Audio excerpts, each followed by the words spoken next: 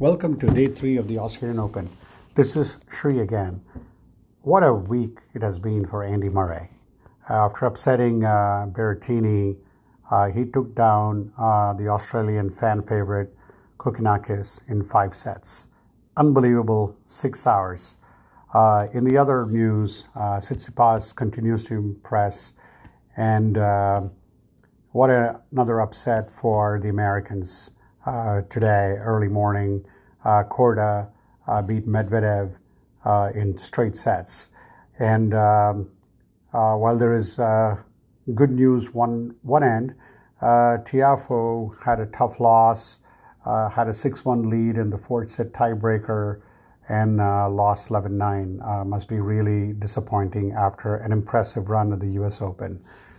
Meanwhile, in the women's side of things are going according to plan for Iga Swiatek.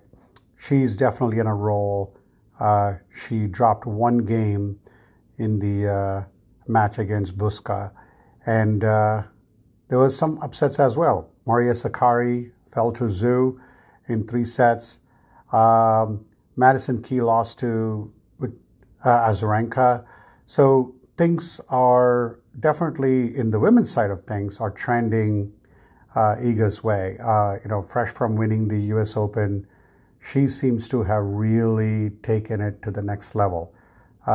She's now making a claim to be one of the top women's players in the history. I know there's still a long way from Serena Williams and Steffi Graf, but I do think that she's got the game, she's got the mental toughness, and above all, she physically clearly is better than all her opponents. So with that, we will do the recap for day 4 tomorrow. Thank you again for listening.